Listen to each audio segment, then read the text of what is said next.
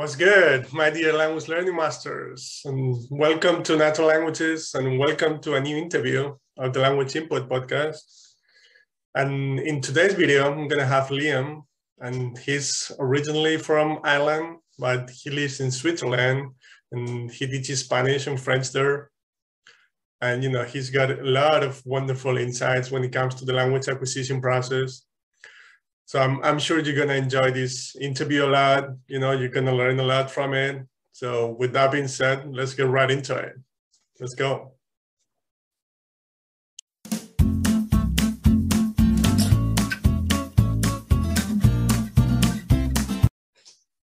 Okay, so hi, Liam, and welcome to the podcast. Thanks very much. It's nice to be a guest on a podcast and not presenting for once. Right, exactly. Yeah.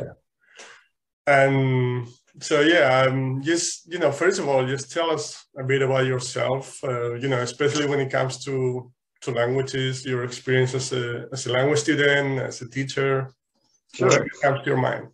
So, yeah, I guess I'm Irish originally, but I've been living in Switzerland for about 9 years now. So I guess I got interested in languages when I was quite young. My sister had been to Germany and was studying French and German at university, and she's quite a lot older than I am. And so when she came back and she was speaking like really good French, and we went to visit her in Germany, I think that sparked a kind of a love of languages for me. But also I grew up in a bed and breakfast in a B&B, and so we always had people in the house from different countries. And so, my mum would always try and speak a little bit of French or German or Spanish with the guests in the morning, just one or two sentences. And I think all of that kind of helped me to see that there was real value in it, particularly for building relationships and making friends and getting to know people. So that's how I think I enjoyed it. I did French and German at school and Irish and English. So I actually took 4 languages for what we would call in Ireland the Leaving Certificate, which is similar to A levels in the UK. And then after that, I took a year out I didn't go to university straight away.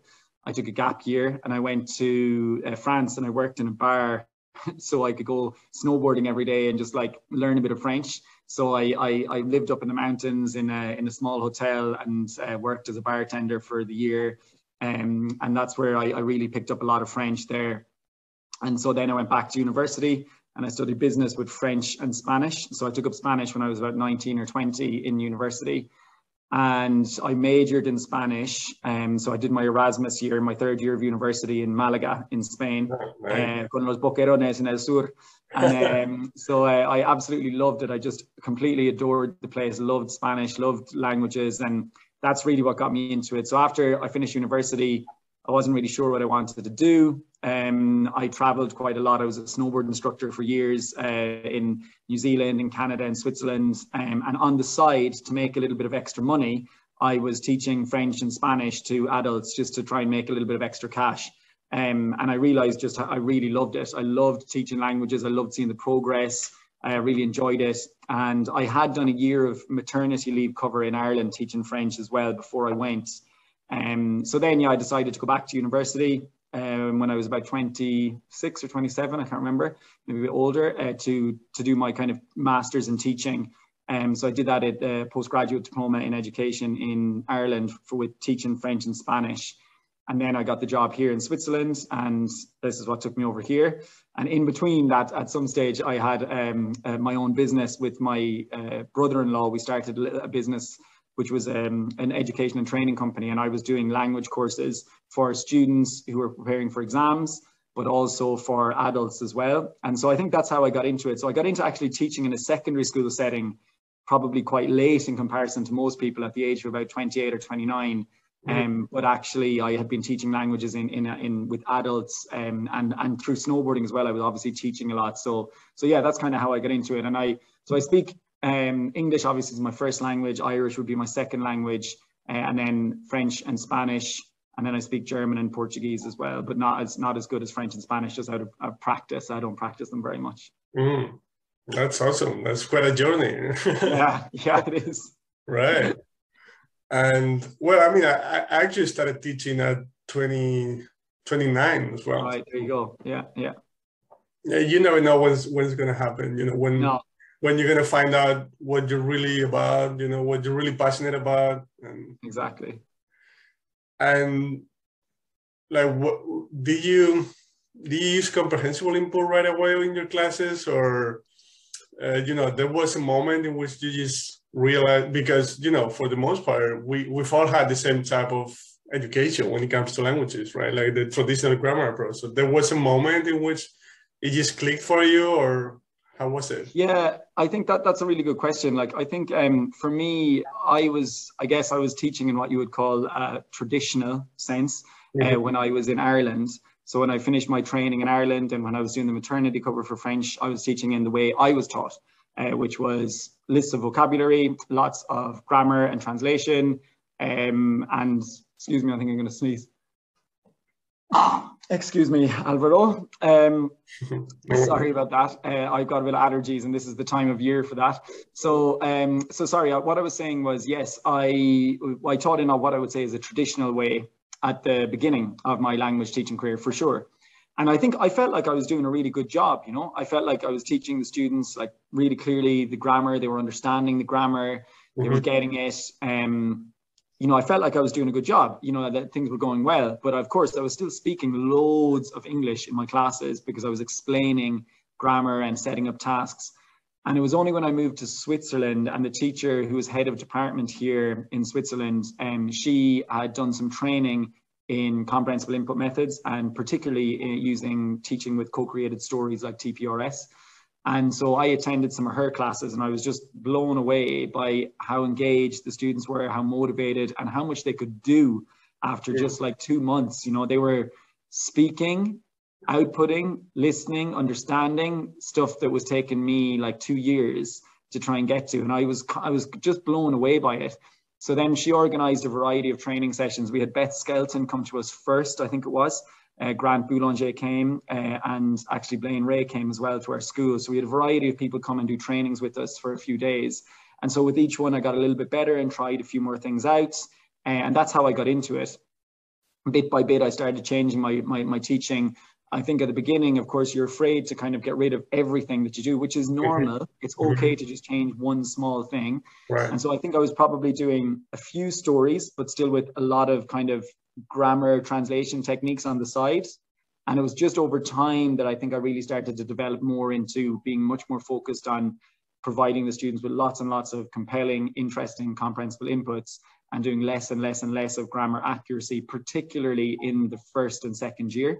And then as we get into year 3 and 4, we can start to look into the accuracy a bit more, and the students are a bit more curious about it as to why is this like this and why is this like this. And now we can start to get into it because they've had 2 years of loads of rich inputs. They can really understand, they can follow everything that's going on in the class. They can use the language in a way to communicate. And now we can start to look at more of the specifics. So that's how I got into it, really. And I'm very thankful to the school I worked at, which was Lausanne American School at the time in Switzerland, and just how many trainers they organized to come to us, because completely changing your practice and changing your deeply held beliefs about the way things happen, it takes time. It's not easy. You have to really unravel things. It takes a long time. So I'm thankful that they provided so much training for us, because I do think you do need the training to really become proficient at it. It's not something you can just do the next day and it's going to be perfect, of course. Right. Yeah, of course. And yeah, I've talked about it many times. Like when I'm, you know, I'm always criticizing the traditional grammar approach, and I'll continue to do so because I just think that's not the way to learn language. But what I want to emphasize again is I'm not criticizing teachers here, because I know for a fact, like for the most part, they try to do their best. They just, Absolutely. The traditional grammar approach is so dominant that, you know, that's what you got when you were a student yourself, when you went on to college or master's degree or whatever it was. To become a teacher, that's what you got again, and your first experiences. So, you know, I want to be clear on that I know most of them do their best. Like my mom was a French teacher in college, actually, in Spain. And same thing, you know, she tried different things, but it just, like most teachers, they just don't know an alternative. Like we don't know an alternative for the most part. And to me, the thing that I've talked about it as well, but the thing that clicked for me was when I started learning Polish here in Poland. Right. Because again, you know, as a native Spanish speaker, when you try to learn English or French, you know, languages with a lot of cognates and similar words, you can sort of fool yourself for a while. Yeah. Right?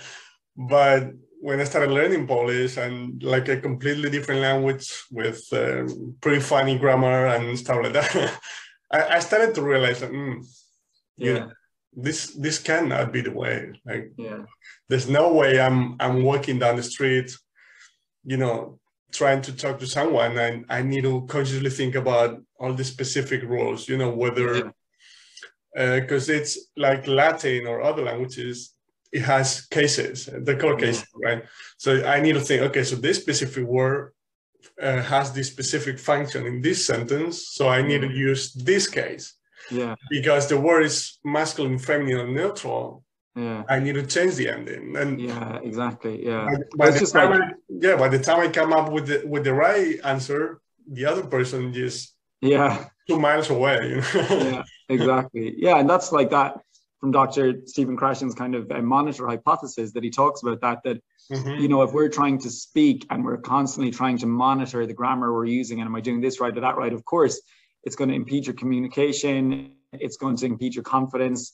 And really, like, it's better just to get loads of the inputs and kind of muddle it all up at the beginning, and it'll get better over time. And yes, okay, it can be useful to know some of the grammar rules when you're writing and you have time to think about it. But when we're speaking and trying to communicate, we need the inputs first. We need to build those inputs first, and then we can start to look at that, you know? Like, it's a crazy thing if you think about it, that you would, you know, for example, if it was like, I don't know, like the mechanics of a car, that you would teach like every single tiny component of the car, like this screw screws in like this, and it goes this way and that way. But you've never seen the car move. You've never seen the engine work. You've never seen anything go. And you're kind of like, what? Like, how does this all go together? You're much better seeing the whole engine work over and over and over again, and then going, so this screw leads to this screw, and this one brings over to this bit. And that, like, it just makes sense. It's crazy to think that we would break down a language into like all these tiny little rules and patterns, of which they've just been kind of made up over time. And then try and say, now I want you to piece all that together and speak really well, even though they've not heard the language enough times. It just doesn't make any sense. Yeah, it's just not how it works, you know.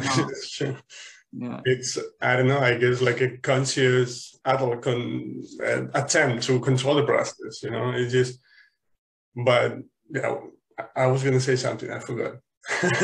Well, I'll jump in, because I think one of the things that is really interesting for me is that you're right, it's the dominant practice.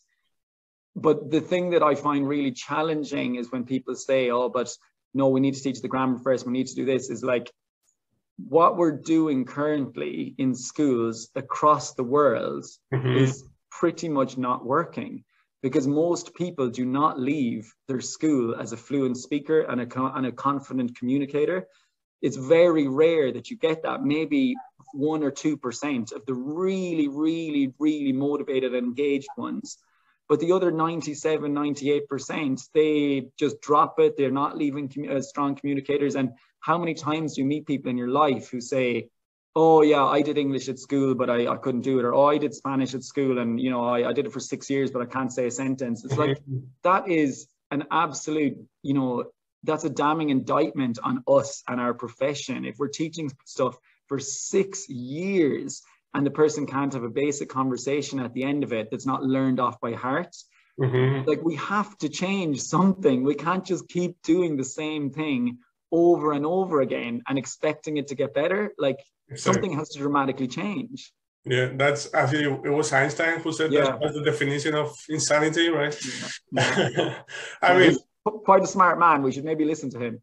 Yeah. Like, you mentioned like only 2-3% get to actually communicate in the language after all those years. And I would even argue that if you analyze those specific cases, deeply, there is, they probably get to communicate because they're listening to music in their spare time. Or if you analyze every individual case, you'll probably notice certain activities, or or they're getting exposed to the language in a different way that you're not aware of, and that's actually what's helping them. Not because they're smarter or they work harder or whatever it is. It's just not how it works. And what I wanted to mention before is like you and people listening, you've probably noticed that when most people speak in a foreign language, they have a sort of like a broken speech, like there's a lot of pauses, and that's why they're trying to access that conscious knowledge that they got from these classes, right? It just doesn't work that way, and that's why you need to think about every single thing you want to say, and that's why after 20 minutes your head is like exploding. It's like, exactly. Give me a break, right? That's what I wanted to mention. And even with kids and their native language, because like this is I've talked about it as well, but this is my feeling. So I haven't read any studies on it, so it's my feeling. I'm starting to believe that conscious grammar study actually gets in the way.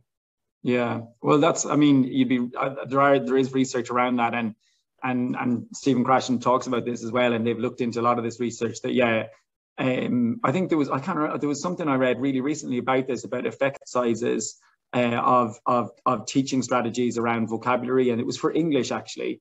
But explicit grammar instruction was one of the only things in this list of strategies that actually made the students go backwards instead of helping them. So like everything else, like whatever it was, like videos and songs and conversations and all these different things, I need to find that. It was on Twitter, someone shared it.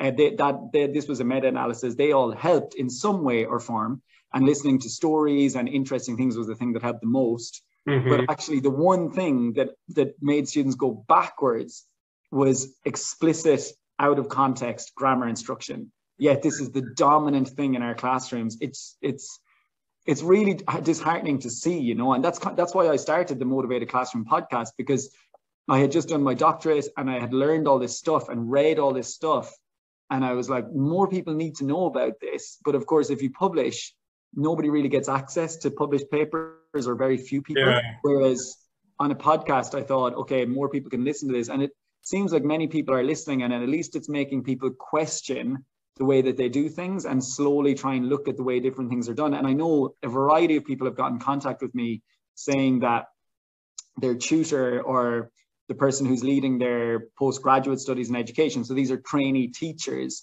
have been told to listen to the podcast. So that's quite I get a great amount of hope from that, because I think, well, if they're at least listening to this and thinking about the fact that we need lots of comprehensible inputs and fun, interesting, compelling inputs that are rich in cultural knowledge and rich in diversity, all these things that can really attach to our students, well, then we're going to have lots of students who are really into the language, who want to keep going with it, who leave the school as fluent speakers, so hopefully we can get to that place. Right.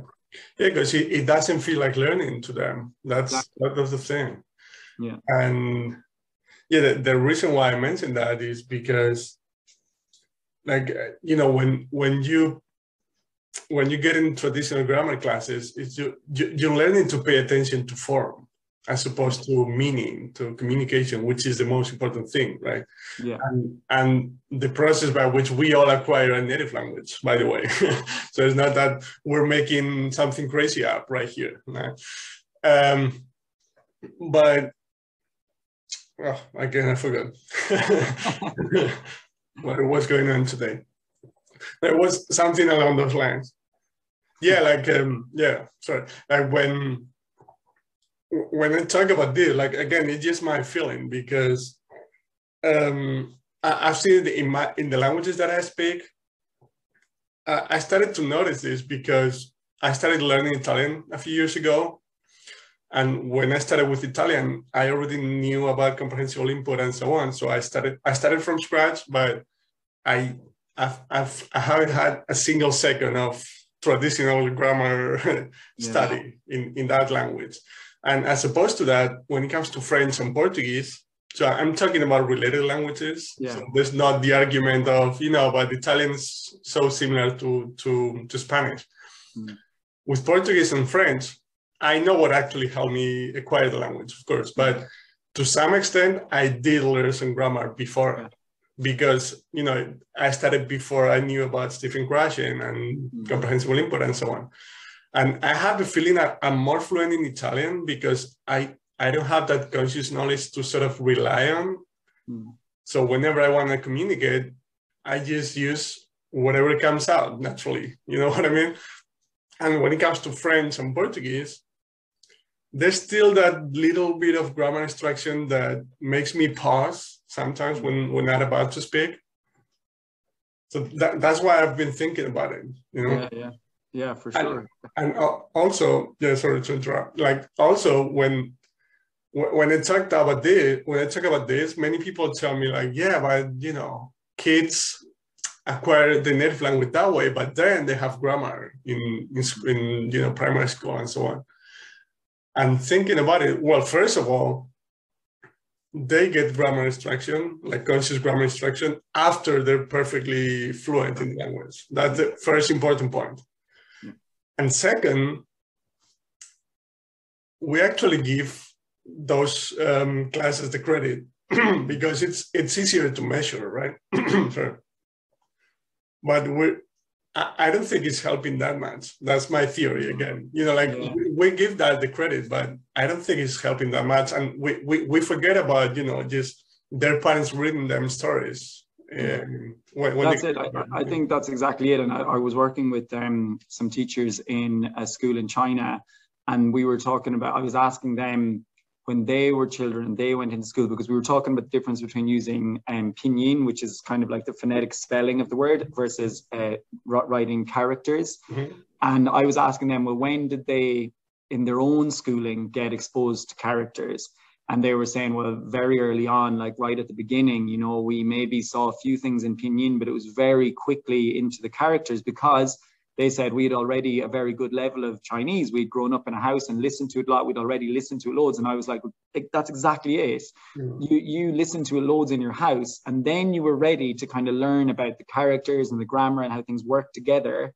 So we can't expect to kind of change that around just because someone is learning a second language. It's what Dr. Florentia Henshaw talks a lot about, is we need to build the system and then we can develop the language. But to build the system, you need loads and loads and loads of inputs constantly. And, you know, I've had this sometimes when I've had teachers come to observe me, you know, and they have kind of said, oh, in a 45-minute period, you know, they were like, well, your students didn't really write much down. They only wrote like 2 words down, and they just spent the whole time, kind of most of the time, just listening. Like they had a few bits of interaction between themselves, but, you know, you need to get them talking much more. And I'm trying to say to them, but, you know, they need the inputs. They need to listen. Like the fact that entire 45 minutes was in Spanish, like there was maybe 30 seconds of English when I was translating. That was it. So for 44 and a half minutes of the 45 minutes, they were listening to Spanish. They were listening to the same things over and over again. They were listening to a story. They were then telling it back to each other. They were listening again. They were currently building the system. And it's almost to try and get teachers to be like, oh, okay. Because there's a feeling that, like, if they're not speaking to each other immediately right at the start in full sentences and doing fill the gap exercises, they're not learning. And that is just so false. I'm like, well, come back at the end of the year and have a look at what these students can do, you know, because that's, people have that fear that if they're not outputting immediately, then they're not learning. And my students do output immediately, like right at the beginning, but in a very safe environment between each other and with lots of scaffolding. So it might be the simplest thing. I've just told them, okay, there's a man, he lives in a blue house. He has 5 dogs and 1 horse. And we've done this a little bit. Their output might be, okay, with your partner, what was the number 5? What did we use with the number 5? And they may turn around, look at the board for the word and say horses or dogs or blue house. That's still output, but they're listening and listening, and they have really scaffolded output. And of course, as time goes on, they start to form full sentences. They start to make them longer when they're ready. But rather than saying like, okay, now turn to your partner and tell them all about your own house and all, tell them 5 things about your house, all your animals. They're like, I don't know that. You know, I don't know those words. I haven't heard those words before. So yeah, it is a mindset change, and it's difficult. But I think the work you're doing, the work, you know, many other people are doing is helping with that. Yeah, and the thing I usually talk about is I think we adults we want to always consciously control things and every process is right. Every process, sorry. So the thing is, if you go to a traditional grammar class and you memorize a vocabulary list or you learn 2 new grammar rules, you go home and you have the feeling you've gotten this much better, right? We all know that that's not going to lead you to actually communicate in the language, right? But the thing with comprehensible input, which again is nothing but the way we all acquire a native language, it's not so easy to measure it, right? You can't just go home. So today I acquired this much. It's such a conscious process that's actually going on without you even noticing, which can be scary, but it's excellent news. What's interesting in that though is one of the best things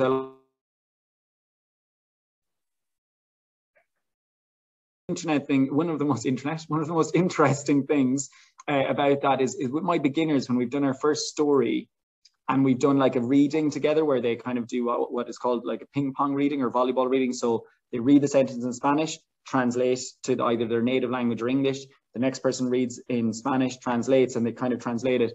And they'll take that text home and I get them to read it to their parents or whoever's in the house and translate each sentence into their native language.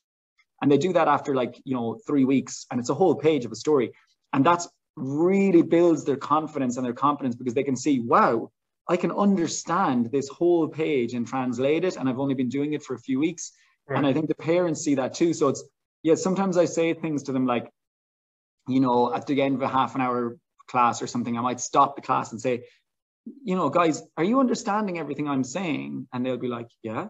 And I'm like, okay, what was I saying about the boy in the house? And saying, oh, it's blue house and he has 5 horses and 2 animals and stuff. And I might just say to them, that's amazing. You guys have only been doing Spanish for 3 months and look how much you can understand. And it's almost bringing it consciously to them that the understanding is really important. Right. And they kind of go, oh yeah, I can understand a lot actually. And it's trying to say, that's really important too. If you can understand it, eventually you're going to be able to use it, and sometimes we have to draw the students' attention to that. Right. No, but I think that's good news because they're so immersed in the story that they kind of forgot that they were listening to a different language. Exactly. That's why you have to bring it to their conscious, right? Yeah. But when it comes to what you said, that, they're just not communicating or whatever that was. I always talk about the example, we just trust the process when it comes to babies, right? So nobody would think about, their 6-month son or daughter. Yeah. Come on, say something. What's wrong with you? Nobody does that. We just trust the process and we know eventually they're going to start communicating. Nobody in his right mind would say to his son or daughter, what's wrong with you? And what's interesting about that, Alvaro, as well, is sometimes when I say this to people, some people kind of respond by going, yeah, but, like as adults, like we've already learned another language, our cognitive ability is much better. So we're okay to learn the grammar and we can learn the rules and it's different. And then you say, yeah, but I understand that, but then if a baby who is cognitively way behind where you are as an adult can acquire a first language with very, very little cognitive abilities, they can hardly walk, they fall over, they don't know about dangers in their life. These are basic things that they do not know, yet they can acquire a language naturally. Surely as a cognitive adult, you can do that, sometimes they make them rethink it and go, oh yeah, like a baby's brain is it's not very developed, but it can develop a language within 2 years or 3 years. Surely as an adult with all the cognitive processes you've going on, you can do that too. And they're like, oh yeah, okay. It kind of like flips the argument on its head, like, oh, it's different for babies. You've got a much more developed brain, so I'm pretty sure you can do this too. Yeah, and your knowledge of the world is so much greater that there's just so many more things you can understand because of real life scenarios, context, and Yeah. That, you know, kids, the thing is that their brain is not developed, so they don't have the ability to sort of mess up with the process and try to consciously control it. That's the problem with adults, right? That we also have the ability to control the process, which messes up with the whole thing. But yeah, I mean, it's just there's so many more things that we can understand. Like I said, you know, you can listen to a podcast about a topic that you're interested in, and because of your knowledge of the word, you understand what's going on because you know you just have real life context. And that bit about the babies is really interesting, because in Dr. Bill Van Patten and Dr. Karen Lichtman's paper last year on Stephen Krashen, 40 years later, was he right? They talk quite a lot at the end about the natural order hypothesis, and they're pretty much saying that that's pretty much a fact now, that we do learn things in a kind of a natural order when it comes to acquisition. But that does not mean that you organize your textbook in this order, because you can't really do that. Right. Because the natural order, which I found really fascinating, I'd read about it in college but hadn't read about it since, this idea of that when you acquire language, you will start with the really difficult rules and you will say them correctly. So for example, in English, you know, you might say, like, a baby just learning the language will start to say things like, you know, I went, and they'll say these things correctly because they've heard it lots of times. But then with more inputs, they hear, you know, walked, they hear like all the other verbs that end in ed, and then the baby's brain goes, they're all past tense, like walked and all these different verbs. So now maybe it must be gold. So it must be I goed, because I've heard walked and all these other verbs so many times with ed at the end. It must be that. So they go into errors and they start saying I goed. And of course, as the parents, you're kind of going, oh, what? Like, you were saying I went a few months ago and now you're saying I goed? Like, what happened? And then they go back with more inputs to go, oh no, actually that's an irregular, and that's I went, because I've heard it enough times. And now they go back. So they have this curve that goes down and then up. And that happens in second language acquisition too. Exactly. So students start being very accurate with some things when they've just heard it, but then they start to make rules and they start to do things and they start to go backwards a bit, and to not have that fear and go, it's okay. As you said, trust the process. Lots more inputs, they'll come out the other side. And that's a really important thing that all teachers should know about, that this is a natural order. It happens when we're in our first language. It happens in our second language. To not fear that when the mistakes start to creep in that you didn't have in the first year, there's mistakes there that they're starting to make. You know, they might say in Spanish, you know, mi amigo tengo, or, you know, yo tiene. I hear that a lot. They'll start the year really well by saying yo tengo, which for those who don't speak Spanish means I have. And you're going, yeah, great. And then they hear lots more inputs. They hear more stories with tiene, and they start to go yo tiene, which means he has. And you're like, oh no, what's happened?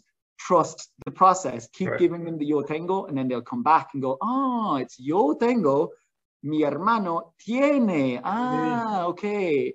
But just trust the process. Right. And the even better news is that happens in your brain without actually you being aware of it. Exactly. You know, like, you don't need to pay attention to that. It's happening. Yeah. When it comes to Spanish, with babies, with kids, it happens. I think to every single kid, they say rompido. For broken. And it's the same thing. Like, you know, they just hear comer, comido, beber, bebido. And they just make it, I mean, their brain makes it out. Or the brain develops the language rule without having to consciously study it, which is actually news again. And then, you know, with enough repetitions and to, you know, when they listen to that specific word correctly many times in context, they'll eventually produce it the right way. Yeah. And imagine, you know, with a baby, when a baby is saying that, you know, bebido, comido, aprendido, and then they go with rompido, which for those who don't speak Spanish is incorrect. It should be roto. It's irregular. But imagine if a parent sat down and went, okay, here's a list of all the irregular past participles: hecho, dicho, puesto, roto. You would never do that. What does the parent do? They just reply with the correct version. Their kid says, he rompido, and then you go, oh, has roto ese? You know, you say the correct version, and then the kid hears it enough times, goes, oh, it's roto, and they just make that themselves. And that's comprehensible inputs. That's how we need it to be in the classroom.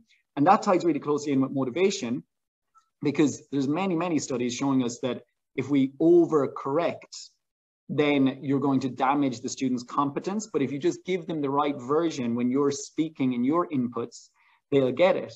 So rather than you stop and go, no, no, no, no, it's not rompido, it's roto. Remember our list of irregular verbs? They're like, oh, I failed again, I didn't do it right. Yeah. Just respond with the right version. You don't need to point it out. They say, oh, yo he rompido mi brazo. You know, I broke my arm. You say, no, bueno, has roto el brazo. ¿Qué pasó? You know, you give them the right version, they start to make those links, and then that's how it works, you know? Yeah, exactly. Yeah, that's the dangers of error correction. Yeah, exactly. Absolutely. Yeah, and also the problem with the traditional grammar approach is, you know, first of all, it doesn't work that way. But also, if you think your students should communicate pretty much from day one, and you tell them about that, and you know, even without them noticing, because they've been taught that way, you know, and they think they should be able to communicate pretty much from day one, like I said, and because they can't, you know, there's nothing wrong with them. It's just not how it works. Yeah. In the end, they start thinking that it's their fault, even subconsciously, right? So that's why a lot of people, you hear a lot of people talk about, oh, I'm not talented for languages, or I'm not good at languages. I mean, it's just not for me, you know? Yeah. It doesn't work that way, fortunately. You know, we all have that ability. And I think that's important, because I you know, it breaks my heart when someone says that, because I wish I could just transfer some knowledge to them right away to tell them, no, believe me, like I had English for 15 years throughout my whole education system, throughout the whole education system. And I could pass pretty much any grammar exam, and I just couldn't speak the language. Yeah, exactly. Yeah.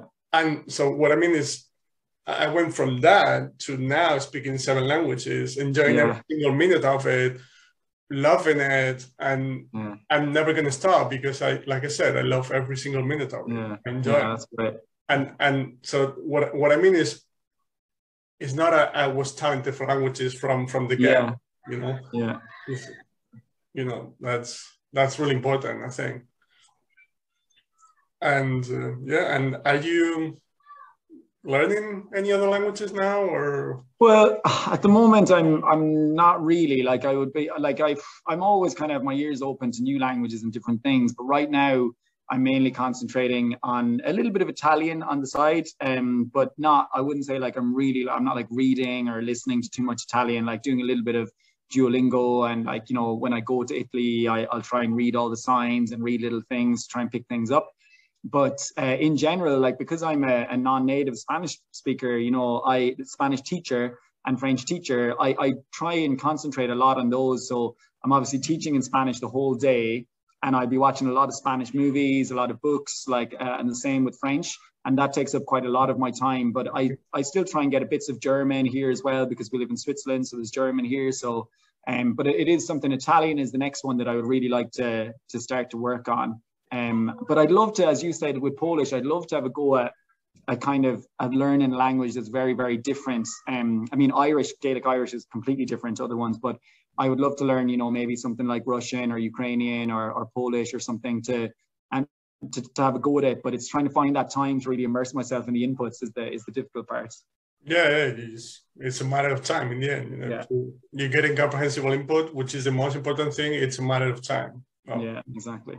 Alvaro, I'm going to just close the window. Is that okay? Because there's a lot of noise coming in here. Go ahead. Edit this part, right? Yeah, I can think about other things.